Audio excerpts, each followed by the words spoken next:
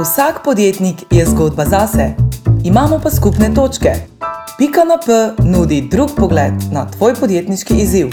Ker nekdo že ve, tudi za tiste, ki nimate podjetniških problemov. Poslušanje je anonimno. Dobrodošli na Seedov podcast z Urošem Čimžarjem. Živjo. V tej prvi epizodi smo posvetili zelo aktualni temi. Če se v dobrih časih, ko se podjetniki srečamo, pogovarjamo predvsem o rasti, dobičku, morda tudi kaj, kako dobiček izplažati, vsaka kriza zelo hitro sporoči, kaj je zares pomembno. Denar. Denar ni to cash flow, je namreč tista življenjska energija, kjer v letih debelih kraj kar malo pozabimo, da to podjetje resno potrebuje. Jaz sem Uroš Čimžar, član uprave DHH, mednarodnega podjetja, ki ga v Sloveniji bolj poznate pod blagovnimi znamkami Domenca in Domovanje. Od mojih podjetniških začetkov pred 20 leti sem tudi s pomočjo Seedov osvojil veščine, ki so mi omogočile, da sem od študentskega podjetja prek rasti, prevzemov, vzdrževanj prišel do tega, da sedaj naše podjetje kotira na italijanski borzi. Danes pa z nami Tomi Šefman, partner pri borzi terjatev, vodja financ pri Lupu. Tomi je strokovnjak za področje strategije, tehnologije, financ. Pri tem je bil tudi v DSB Bank, v Deloitte Slovenija in vodil je tudi prestrukturiranje podjetja Rog. Tako da ima zelo veliko izkušenj s cash flowom in financem v malce težjih časih. Živijo, Tomi? Zdravo. Zdaj, verjamem, da kar nekaj podjetnikov že dobro obvladuje cash flow in bi morda biti bolj zanimale teme, ki bo se dotaknila kasneje, kot so priprava različnih scenarijev, možne rešitve, da vidimo, kaj narediti, če bomo v težavah. Ampak da je začeti na začetku. Spomnim se, da sem jaz pri tisti krizi 2008-2009 se prvič resno posvetil cash flow. Prej me niti ni toliko zanimalo, kaj denar je pozmeraj na računu. Kaj torej po tvoje je najboljše za podjetnika, ko se zdaj znajde v novi krizi, morda prvič, pred tem, da je pa cash flow zelo pomemben? Kje začeti? Tako rekel, največ podjetnikov se začne s cash flowom ukvarjati ravno takrat, ko casha zmanjka. Ja. Takrat se je sigurno treba s tem ukvarjati. Takrat, ko ga je dosti, kot si omenil, ponovadi teh problemov vsaj toliko ni. Na nek način težko rečem, da ni nikoli prepozno se začeti s tem ukvarjati, ker pri cashu je tako, da če je prepozno, je včasih tudi prepozno. Zato je najboljš, cash flow planiranje definitivno ni stvar, ki je samo pomembno pri krizi, ampak tudi pri normalnem poslovanju. Planiramo zato, da imamo boljšo kontrolo in boljše razumevanje nad poslovanjem. In tudi pri cash flowu bi generalno rekel to, da je to najbolj pomemben vsebinski poročilo ali razumevanje poslovanja skozi cash flow vidik. In ga velikrat podjetniki podcenjujejo. Vsi poznamo prodajo, stroške, profit, dobiček. To je vse fajn, takrat, ko je, ampak preživiš pa od denarja na računu. Je pa po eni strani tudi ta najbolj realen, rečemo podjetniku najbližje. Ni nobenih deferraljev, ni nič takšnega, kar bi zameglili sliko v podjetju. Mislim, po drugi strani pa razlog, zakaj, jaz bi rekel, vsak podjetnik se ukvarja s cash flowom, je, ker večina podjetnikov začne s tem, da kar sami plačujejo račune. In cash flow management se začne s tem, pa tudi konča s tem, z denarjem na računu. Kaj delaš s tistim denarjem, kje račune plačuješ, kdaj dobiš plačano. To so vse tiste stvari in zato tudi ni neka velika znanost. Vsak podjetnik ali pa vsak človek na nek način tudi sam zase to dela ves čas. Toliko denarja pride na mesec, toliko denarja gre ven na mesec, na koncu meseca je ali več ali pa manj denarja na računu, kot ga je bilo na začetku. Verjetno kakšne podjetja so zelo stabilna, tako da imajo približno enake prihodke vsak mesec, pa tudi enake stroške, tako za njih je verjetno dokaj enostavno. Kaj pa podjetja, ki imajo rečemo prodajo, ki variira, prodajo, na katero se morda tudi ne more zanesti, kako bi jim ti priporočil, da se zdajle lotijo, čisto konkretno, morda lahko tudi pogledajo, če imaš kaj pripravljeno, kako začeti. Res, veš, da imaš nekaj denarja še na računu, nekaj si že prodal, ne veš, kdaj bo zaključeno, kdaj bo realizirano. Tudi stroški ti malce nihajo, morda sezonsko, kako zdaj pristopati. Dobro, tukaj si omenil že veliko učinkov, ampak jaz bi prvo stvar, kar bi rekel, je, da rabiš razumeti v smislu planiranja cash flowa, kaj so elementi cash flowa. In glavni so trije. Te so poslovanje, investiranje pa financiranje. To je vse, kar v smislu vsebine ali pa teorije rabiš na nek način razumeti. In cash flow razlaga začetno stanje na računu, rečemo v mesecu, 1. maja sem imel toliko na računu in 31. maja mislim, da ga bom imel toliko. To je vse, kar cash flow razlaga. Torej, v določenem obdobju imam na začetku toliko denarja na računu, zdaj, če imaš 7 računov, moraš to sešteti in potem neko obdobje, denar prihaja not, gre ven, torej so prilivi in odlivi in na koncu meseca ali pa na koncu obdobja imaš spet novo stanje. Vmes se dogajajo pa 3 stvari. Torej, eno je poslovanje, drugo je investiranje, ker je malo drugače, in tretje je financiranje. Tako da te 3 bi na hitro mogoče samo omenil, kaj dejansko spada pod vsako od teh 3. Kasneje se pa lahko tudi na hitro poigramo z zelo simpel modelom, ki ga lahko vsak zase v parih minutah postavi. Torej, poslovanje. Ponovadi se začne z ne zelo zanimivim praznim Excelom, ker dejansko je spreadsheet oziroma Excel tisto orodje, ki je dejansko najbolj uporabno pri reševanju matematičnih nalog in nažalost pri denarju je tudi matematika. Torej, omenil sem že poslovanje, investiranje in financiranje. Pri poslovanju gledamo dejansko prilive in odlive. Tako da v najbolj osnovni različici imamo prilive in odlive. Okay. Prilivi so tisto, kar dobiš na račun. Zdaj, odvisno od tega, kako plačuješ oziroma kako dobiš plačan za svoje storitve ali pa za svoje izdelke, to je že stvar, ki jo moraš v resnici na nek način zase poznati, ampak najlažje je pogledati izpiske svojega računa. Najlažje je pogledati spisek terjatev, ki jih imaš do svojih kupcev, v smislu planiranja za naprej. Torej, tudi važno, da v bistvu to načeloma nikdaj račun izdaš, v bistvu, da to nima kaj hudo velike veze z prilivom. Tako je. Torej, ne vem, če imaš voljive kupce, če vedno plačujejo okrog 16. račun izpred 2 mesecev, bolj dosti natančno pričakuješ, da bo okrog 16. tisti račun izpred 2 mesecev plačan v tem mesecu. Tako da na vrhu tega modela so seveda meseci. Samo ti vzorci, kdaj ljudje plačujejo, da je to res zelo ponovljivo. Tako da, če resno spremljaš, rečemo svoje naročnike, ti je to dokaj jasno. In še morda je tudi zelo pomembno ta, rečemo, izterjava. Torej, da če ti nekdo zamuja, saj moje izkušnje so vedno bile takšne, da če jih ti redno pokličeš, potem nekako si na prioriteti s tistim, ki jim želijo prej plačati.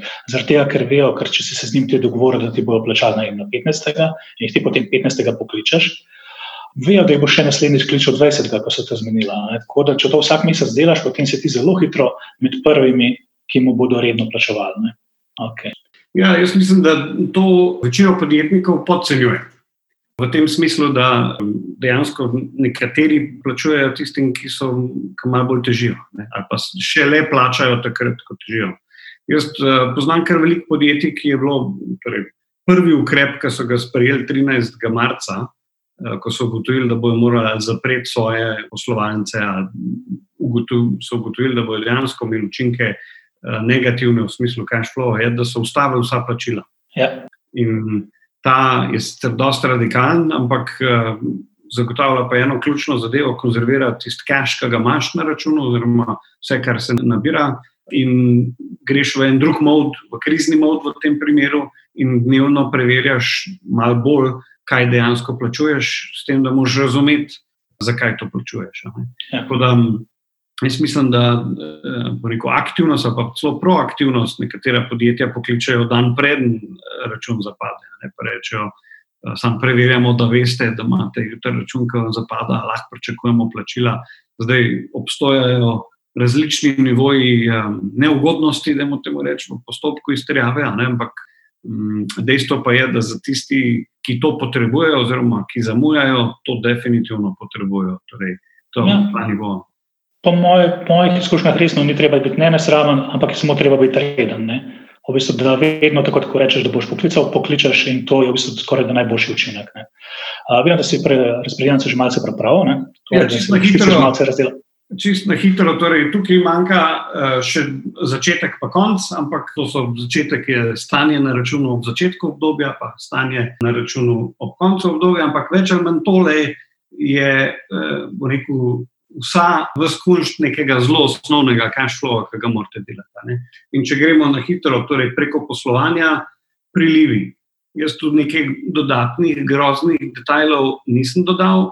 Zdaj, če imate vi razdelano, torej podjetniki imajo ponovadi prilive ali pa prihodke razdelane na več načinov, če jim je to blizu oziroma če imajo to v kakšnem drugem Excelu, lahko samo povzamejo oziroma iz tistega spiska terjatev, ki sva rekla, lahko povzamejo številko, ki jo pričakujejo, da jo bodo dobili v tem mesecu, v naslednjem mesecu. Torej dajo v bistvu v vrstice dajo prilive, Tako je. v stolpce dajo mesece. Dajmo kar reči, da bo si malo poenostavilo 1000 pa 1000, samo toliko, da vidimo, na kakšen način to zgleda. Ne. Odlivi so seveda pri cash flowu dosti pomembno predznak, torej priliv je pozitivnih 1000 z namenom, torej ne samo zato, ker je neka številka. Pri nabavi ali pa pri plačah, ki jih moraš plačati, ali pa najemnini, marketing stroški, ostalih stroških, ki jih imaš, je ponovadi predznak negativen. In tudi to je najbolj enostaven način dejansko pogledati oziroma izpostaviti. To je vnašati v model. Ne. Tukaj izpostavljam tipične, glavne tipe odlivov, ki jih imajo podjetja. Nabavo nima vsako podjetje, če je storitveno, sigurno ne, ampak načeloma veš, da boš tukaj moral plačevati noter. Mogoče izpostavljam, torej pomembno je gledati seveda, rečemo, izpiske na računu. Kot veste, ko gledamo, rečemo, IPI, torej prihodke pa stroške, so tisti zneski brez DDV-ja, brez davkov. Tukaj so pomembni stroški z davki. Tukaj je pomemben tisti, kar dobiš plačan na račun, pa tisti račun, ki ga moraš plačati. In ponavadi so to zneski z davki. In tudi je še en odliv, ne načeloma tisto, ki vsako mesec ali pa trimesečno, odvisno kakšen zavezanci, ko treba DDV plačati državi. Ne, ta je tudi je dosti pomemben, zdaj ponavadi ga damo ali pod financiranje ali pa pod poslovanje, če je to resen znesek, ga je treba kar eksplicitno izpisati, ne, oziroma lahko so tudi davki v celoti, ne, ker so mogoče akontacije in podobne ostali. No, tako da, kot sem omenil, greš čez ali zgodovino, da si malo pomagaš, ali pa greš preko, tukaj imaš pa spisek dobaviteljev oziroma salda konte dobaviteljev, kaj komu, torej spisek obveznosti, ki jih tvoje podjetje ima, kdaj zapadajo, če poskušaš pravočasno plačevati, torej ob zapadlosti, koliko ti jih zapade v tem mesecu, koliko zapade v naslednjem mesecu. In tudi tole prav prevečkrat delati seveda nima zelo smisla. Enkrat na mesec pa le. Jaz moram reči, da ko sem prvič to delal, sem pregledal v bistvu vse vhodne račune za 1 leto nazaj. Zato, ker sem samo na ta način sem ugotovil tudi letne naročnine, ki smo imeli na različne storitve, pa vse te stvari, pa kakšne izredne stroške, pa rečemo drugač, zelo hitro preplačah, pozabiš rečemo strošek regresov, ki pride enkrat na leto. Ne. In tako se mi zdi, da je taka dobra praksa, da greš res za 1 celo leto pregledati, kakšne stroške si imel. Pa še pri spotoma verjetno lahko pogledaš, kateri od teh so res nujno potrebni, kateri pa ne, kar kasneje tudi verjetno prav pride. Ne. Tako je. Jaz mislim, da pregled celega nekega obdobja sam zase veš, ti praviš 1 leto, zdaj, če ful raseš, se je veliko spremenil v tem času, vsekakor zadnje par mesecev dobiš dober občutek tega, kar se ti redno dogaja. Jaz sem na hitro neke številke notvrgu, niso seveda nujno pravilne ali pa merodajne, ampak dobiš zelo hiter občutek, če imaš prilivov jurja, pa če si v tem obdobju, če imaš v tem obdobju takšne predvidene odlive, da bo iz poslovanja ostalo približno 350. Če bi bilo v tem mesecu, pričakujemo prilivov samo 650, vidimo, da iz poslovanja bomo naredili točno nič, tako da to je že nevarnost v smislu tega, a se ti bo časovno izšlo pravočasno, a bojo prilivi res prišli pravočasno za vse te odlive. Ponovadi so odlivi prej, plače vemo, kdaj so, prilivi so boga kdaj, kakor si se zmenil z tvojimi kupci. Še posebej nevarno, ker v bistvu še spodne vrstice potem, a ne financiranje, če ima podjetje kakšen kredit, se pa lahko zelo hitro znajdeš v težave. Ne? Tako je. Torej, jaz bi rekel še tole, iz poslovanja, povezano s poslovanjem so tudi investicije. In pomembno je, da te izredno planiramo, zato ker so ponavadi to večji zneski, ki so povezani lahko tudi z financiranjem. In če boš zdaj kupil neko opremo za 200, ki boš 150 financiral, ima smisel, da gre tule minus 200, to pomeni, to je investicija, pa tudi plus 150 si jo sfinanciral. To je en način, v primeru, da pa rečemo investicij ni, imaš pa tako, kot si pravilno omenil, če imaš vsak mesec 50 obveznosti za tvoj kredit, je treba to spet kot minus dati noter in ne pozabiti na obresti. Torej, teh je ponovadi tudi nekaj in še posebej, ko to planiraš, ko usklajuješ, moraš na nek način priti do ta pravega stroška tudi tam. Jaz bi sam še to omenil, ker v tej prvi krizi smo mi takrat imeli tudi eno agencijo, kjer je bilo projektno delo in takrat meni osebno je bilo planiranje na mesečni ravni premalo natančno. Tako da sem se jaz takrat razdelil na tedne, zato da sem tudi se rekel plače, davek, da sem dobro vedel, kaj in kako je. In da takrat tudi z ostalimi solastniki smo se na primer dogovorili, da če slučajno ne bo denarja za plače, da bomo solastniki počakali. Tako, ampak smo zmeraj vedeli naprej, ker sem bil dolžen tudi ostalim solastnikom to povedati naprej. Tako da obdobja so morda lahko tudi potem krajša, se pa strinjam, da to vzame kar nekaj časa in morda ni smiselno resno, rečemo, tudi v dobrih časih to delati na tedenski bazi. Ja. Jaz bi rekel takole na hiter, je lepo, je fajn, da se podjetniki dajo na zadnje mesto, ampak za dolgoročnejšo sanity, ni prav, da si na zadnjem mestu, ker je prav, da si ti prvi motiviran. Moram reči, da sem se v teh 10 letih že tukaj o tem naučil, tako da bi morda zdaj drugače odreagiral, pa drugačne ukrepe sprejel. Ja, boljš bi bilo, da včasih je treba pač nujne ukrepe sprejeti, boljše je, da imaš še 3 ljudi manj mogoče, malo več sam narediš, ampak veš, zakaj delaš. Ne vem, če je to strošek dela nujno primeren, ampak veliko podjetnikov seveda gre pa, da bo jasno, jaz sem bil v isti situaciji že večkrat in sem tudi svoje plačilo zadržal, zato da smo čez prišli.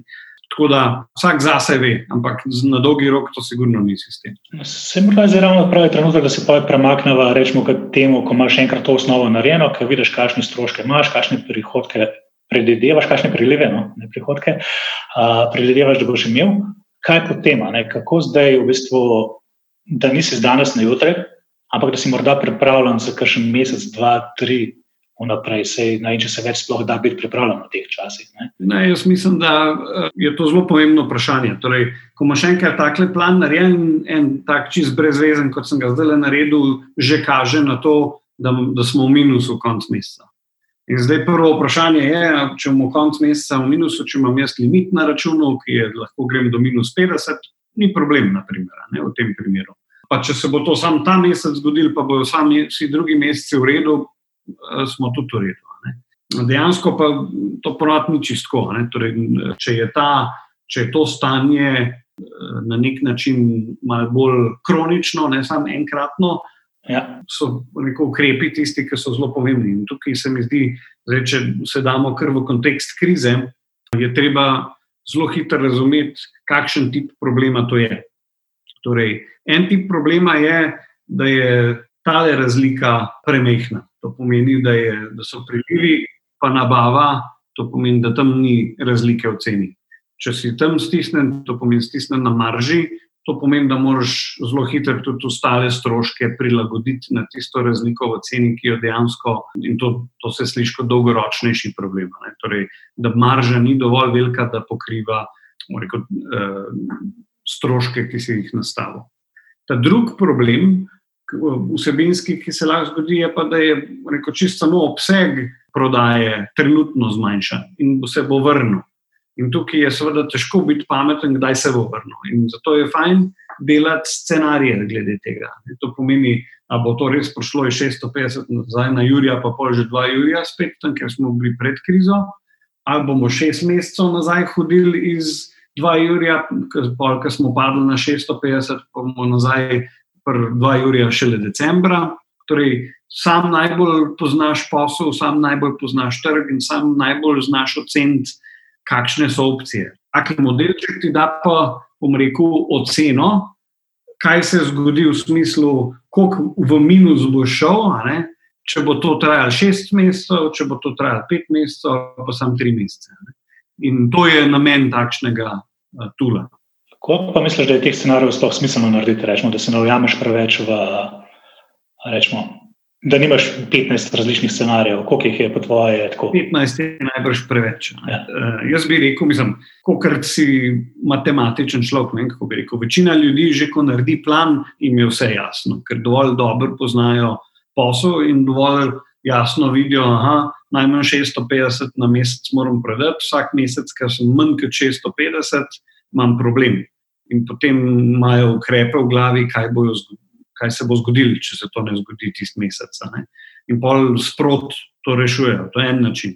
Drug način, veš, da 650 na noben način ne bo pokril tvojih stroškov, veš, da jih več priliva tudi ne bo in začneš računati, na mesec zgubljam po 20-30, kar pomeni, da smo na nekem realnih, da bom malo bolj spal, 4 do 5 mesecev hočem dobro živeti, torej 4x50 minusa, to je 200, naprimer za 200 se moram sfinancirati, da bom lahko prebrodil to krizo. Tudi to je treba vedeti, da premostitveno financiranje sicer reši problem zdajšnji, takojšnji, ampak to ne pomeni, nažalost, da ga nav treba vrniti. To pomeni, tista v prihodnosti boš moral dovolj razlike ustvarjati, da boš tudi teh 200, ki si boš začasno sposodil, da jih boš lahko vrnil. Tako, zdaj, ko te poslušamo, ena stvar, ki je po mojem dokaj tudi pomembna, je to, kaj se zgodi z cenami, ki jih podjetje lahko dosega na trgu. Če bo zdaj zaradi krize v bistvu moglo spustiti cene, bo to zelo vplivalo tudi na maržo, na samo dobičkonosnost. In to tudi vpliva, katere možnosti ima, ker če zmanjša dobičkonosnost, morda zadolžitev ni najboljša pot, rečemo, ker tako kot si rekel, to je treba tudi enkrat vrniti in vrneš samo lahko z tega, kar več ustvariš. Torej, kaj so morda tiste stvari, ki morajo poleg marže v bistvu podjetniki tudi zdaj preveriti, rečemo, ki so povezane s cashflowom, pa morda ni samo cashflow? No, načeloma se mi zdi, da jaz bi jih na ene 3 spet skupine razdelil. Prvo so dejansko odlivi iz poslovanja. Torej, vse tisti, ki niso nujni, treba je, tako kot si rekel, pregledati tisto listo, ki jih imaš, se ponovno vprašati, ali res rabiš toliko prostorov, ali res rabiš toliko ljudi, nažalost včasih, ali res rabiš vse tiste druge stvari, ki redno plačuješ. Redni stroški predstavljajo nek fiksen strošek, ali pa postanejo kar fiksen in ta pregled tega je sigurno uporaben. Ampak to ne preveč se časa s tem ukvarjati, predvsem se ukvarjati treba s takimi, ki se jim lahko izogneš. Če si ti podpisal pogodbo, kjer plačuješ najemnino tako, kot je, in ni teorije, da ti je bo on sprejel, oziroma tudi, komu predlagaš, da bi se o tem kaj pogovarjala, te samo se noče sploh pogovarjati, greš lahko naprej od tistega in greš kam, kjer bo to mogoče lažje. V kriznih časih še posebej je pomembno, kje je fokus. Tako da en del bi jaz rekel, so pregled stroškov, so res potrebni, torej identifikacija nepotrebnih stroškov, zamenjati kreditno kartico, to jaz vsake 2 leti tako in tako naredim. In pol vsa plačila, ki imamo naročnine na kreditno kartico narejene, padejo enkrat in dobim mail, popravi si plačilno sredstvo. To je že zelo dober trik. Ja, malo je hud, ampak se da, to je čisto možno. Nič ne stane, ali pa stane tistih 20 € za novo kreditno kartico. Ampak to so več načinov, torej ta pregled je pomemben, da grem naprej. To drugi je spet investicije, to pomeni, tukaj je sicer malo dvorezni meč. Jaz poznam kar nekaj gostincev, ki so investirali v času, ko so morali biti zaprti. Zato, ker so imeli to investicijo že ves čas v glavi in sploh niso vedeli, kdaj ustaviti, ker se jim je nikoli ni splačalo ustaviti. Vse še gre. In so zdaj, ko so pa morali biti zaprti 2 meseca, investirali v obnovo kuhne, v obnovo izgleda, salona in podobno. To zahteva kar Veliko poguma. Ja, dajmo tako reči, da imamo veliko nočnih. Zahteva kar nekaj razumevanja svojega posla, zahteva tudi rezerve, cash rezerve, ampak je pa pametna odločitev, ko bojo zdaj ponovno začeli, oni zaradi obnove niso nič izgubili v smislu prodaje. To bi se jim zgodilo v vsakem primeru za korono. No, ampak pomembnejše navodilo je pa, da kakršnokoli investicije ste planirali, ki niso nujne, se takrat tudi ustavijo. Zato, ker je to čisto nepotreben drain casha, ki ni mogoče, ga boš najbrž lahko tudi kasneje naredil, ko se bo izkazalo, da spet rabiš. Ta zadnji del se nanaša pa na finančne obveznosti, ali so to davki, ali so to do bank, ali do financerjev. Banke so sploh zdaj, je kar nekaj ukrepov, ki so specifično osredotočene na reprogramiranje tega. Sploh, če znaš dokazati, da je tvoje poslovanje bilo zelo negativno, torej, da je imela korona negativno vpliv na poslovanje. Torej, banke so imajo kar veliko posluha do reprogramiranja dolgov, nek moratorij, v smislu standstill agreement, da dajmo za 3 mesece ustaviti vsa plačila, pa čez 3 mesece jih nadaljevati. Te so vedno povezane z pogajanji in z postopki opravičevanja in vlog. Ampak to, ne vem, kako ne rečem, alternativa je pa, da te takšen ponovadi so ti najbolj zavarovani in ti lahko prvi ustavijo z raznimi izvršbami, oziroma če to banka ti sam blokira račun. Interna blokada je še vedno blokada in te lahko ustavi. Tako da v tem smislu se mi zdi, da je ta del je na nek način najlažje doseči, sploh v teh trenutkih banke imajo posluh za to, pa še, da bo jasno, tudi banke imajo zase kar dost nekih inštrumentov v ozadju, ki jim lahko pomagajo razne poroštvene sheme. No, to se mogoče lahko malo bolj natančno o ukrepih pogovorimo kasneje. Kaj pa rečemo za podjetnika, ki ugotovi, da zdaj nekaj časa meni, da ne bo mogel zadosti prodajati. Stroški so pa vezani ali na različne produkte, na različne storitve, rečemo, da ima več sklopov, in ugotovi, verjetno bo mogel zmanjšati obseg poslovanja, verjetno bo malo mogel odpuščati ali nekaj nehati prodajati. Kaj bi mu ti priporočal, kako naj tu pogleda tudi skozi finančno prizmo, da bo sprejel finančno smiselno odločitev, v povezavi seveda s tem, kako on tudi pozna svoj trg pa svoje tržišče? To je, kako bi rekel, zelo težko svetovati, ker je vsak podjetnik malo drugačen, kar se tega tiče. Ampak jaz bi rekel tako, finančno gledano, mi mislimo, da znamo finančno odgovoriti na to vprašanje. Tisti cash flow narediš, vidiš, kakšen minus rata v spodaj, pogledaš, koliko denarja imaš, in če je ena številka večja kot druga, torej če je minus večji od tega, koliko imaš denarja, se moraš s tem ukvarjati. Dokapitaliziral boš, ali boš koga nategnil v smislu, da mu ne boš mogel plačati, kar ni dobra poslovna praksa, torej se boš moral na tak način s tem ukvarjati. Jaz bi rekel tako, večina podjetij živi z nekimi rezervami, že ves čas. In večina podjetij razmišlja o tem, da hočejo imeti za 3 mesece, plač ali pa fiksnih stroškov denarja vedno na računu. Fajn, če si tako podjetje, jaz že dolgo nisem v takem podjetju delal. Če si podjetje, ki rasteš, pozabi, ta sistem je neuporaben. Če si podjetje, ki planiraš, ki vidiš, ker so razlike tam 5 do 10%, v normalnih časih govorim, si to lahko prošeš tako razmišljanje. Tudi v kriznih časih to razmišljanje je, ni uporabno, zato ker zdaj si v fazi porabljanja tistega denarja, zato si to šparal. In bolje vprašanje, kaj se zgodi 3. mesec, ki si zdaj porabil tisto rezervo, 4. mesec je pa še vedno slabo prodaja. Ja.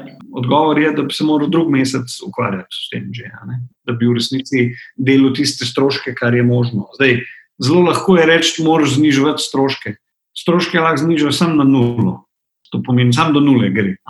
Ja. Če so še druge obveznosti, imaš še vedno obveznosti. Tako da rezanje stroškov ima smisel do neke mere, ampak tam, ko pa začneš rezati v živo, tam, kjer so tiste stvari, ki so ti pomembne, ki so ključni ljudje, ki so ključni kadri, ki so ključne stvari za dolgoročni uspeh, tam nehaš, tam se ne režeš več, tam moraš iti na prodajo.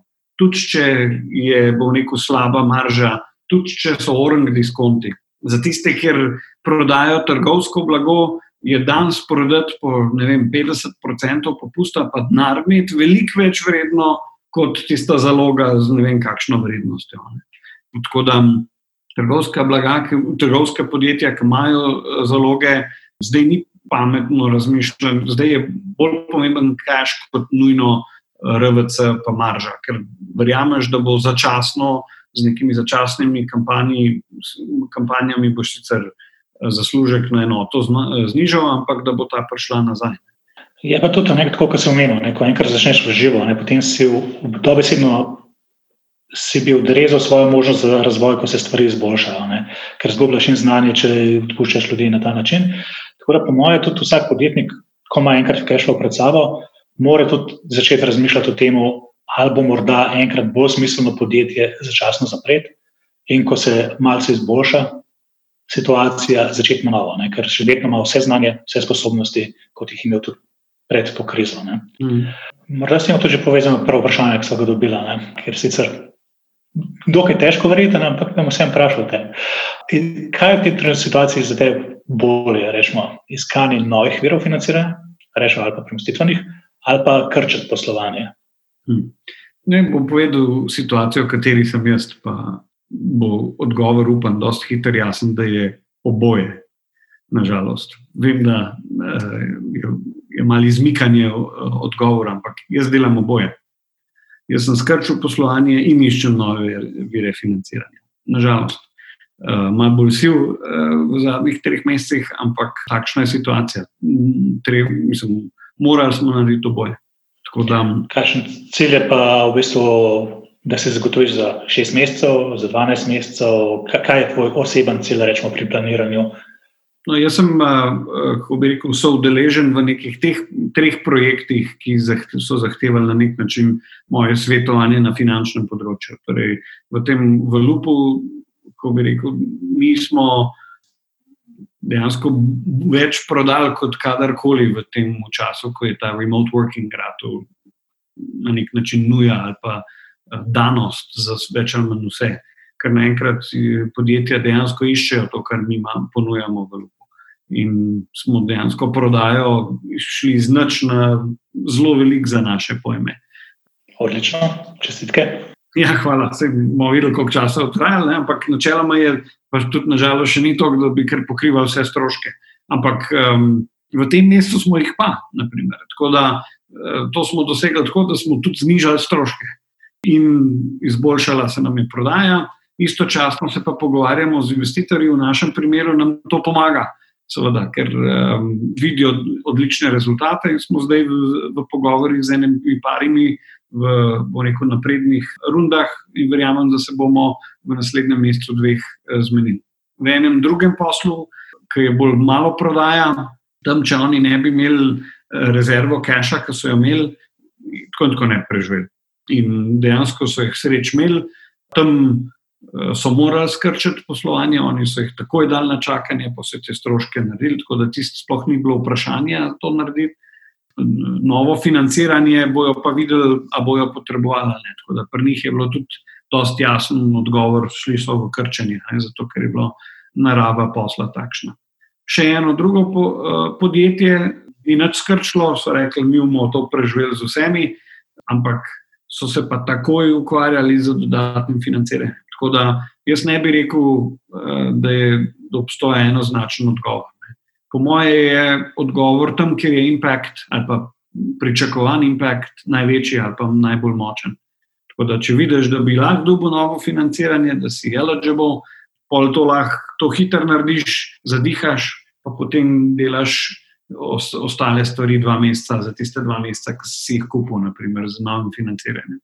Če pa vidiš, da lahko zelo hitro stroške znižaš na takšen ali drugačen način, pa tiskar naredi, pa mogoče kasneje nazaj ljudi povabiš, če je možno, mogoče ti bojo še vedno na voljo. Mislim, da tudi v bistvu nekaj, kar si omenil, v bistvu zelo različno so podjetja prišla v različni kondiciji že v to krizo. Tega se nisem dotaknila, ker nažalost nič ne moreš več narediti, ker je stanje takšno, kot je, ampak lahko pa tako začneš delati v bistvu rečemo na cashflow, na planiranju, na temu, kar boš videl, ker tudi podjetja, ki bodo dlje časa zdržala, bodo verjetno rečemo soočene s kakšnimi priložnostmi, ki jih zdaj ni. Jaz se spomnim, da v tej krizi 2008-2009, ki se je potem nadaljevala, smo mi, ker smo dosti dobro obvladovali stroške, ker smo bili profitabilni, smo dobili prvo priložnost za prevzem konkurenta, ki ni tako dobro obvladoval stroškov in kar je kasneje rečemo samo nam dal še dodatne priložnosti. Tako da morda malce drastični ukrepi na začetku so lahko potem z posledico kar dosti dobre stvari čez nekaj časa. Tako da mislim, da smo prišli do konca. Upam, da sva uspela odgovoriti na nekaj vprašanj. Predvsem to, da čim prej, ko se začne s tem ukvarjati, tem bolje je zate, ker imaš boljši pregled, da se splača nekaj časa nameniti, ne pa preveč, ne smeš se priti do analysis paralysis situacije in da je to tudi eno od veščin, ki podjetniku, še posebej v kriznih časih, zelo pomaga. Tomi, hvala za tvoje poglede, finance.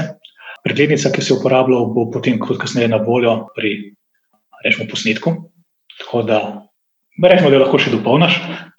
Tako da hvala vsem, ki ste naju spremljali, pa se ponovno vidimo čez 14 dni v naslednjem pogovoru. Hvala. Si podjetnica, podjetnik, želiš rasti hitreje, pa ne veš točno kako? Pridi na kavo, da skupaj pogledamo, kdo v SID-u je že rešil podoben podjetniški problem. Piši nam na podcast@sid.si ali nas najdi na www.ceed.si. Podcast.np, kjer deljenje izkušenj omogoča rast.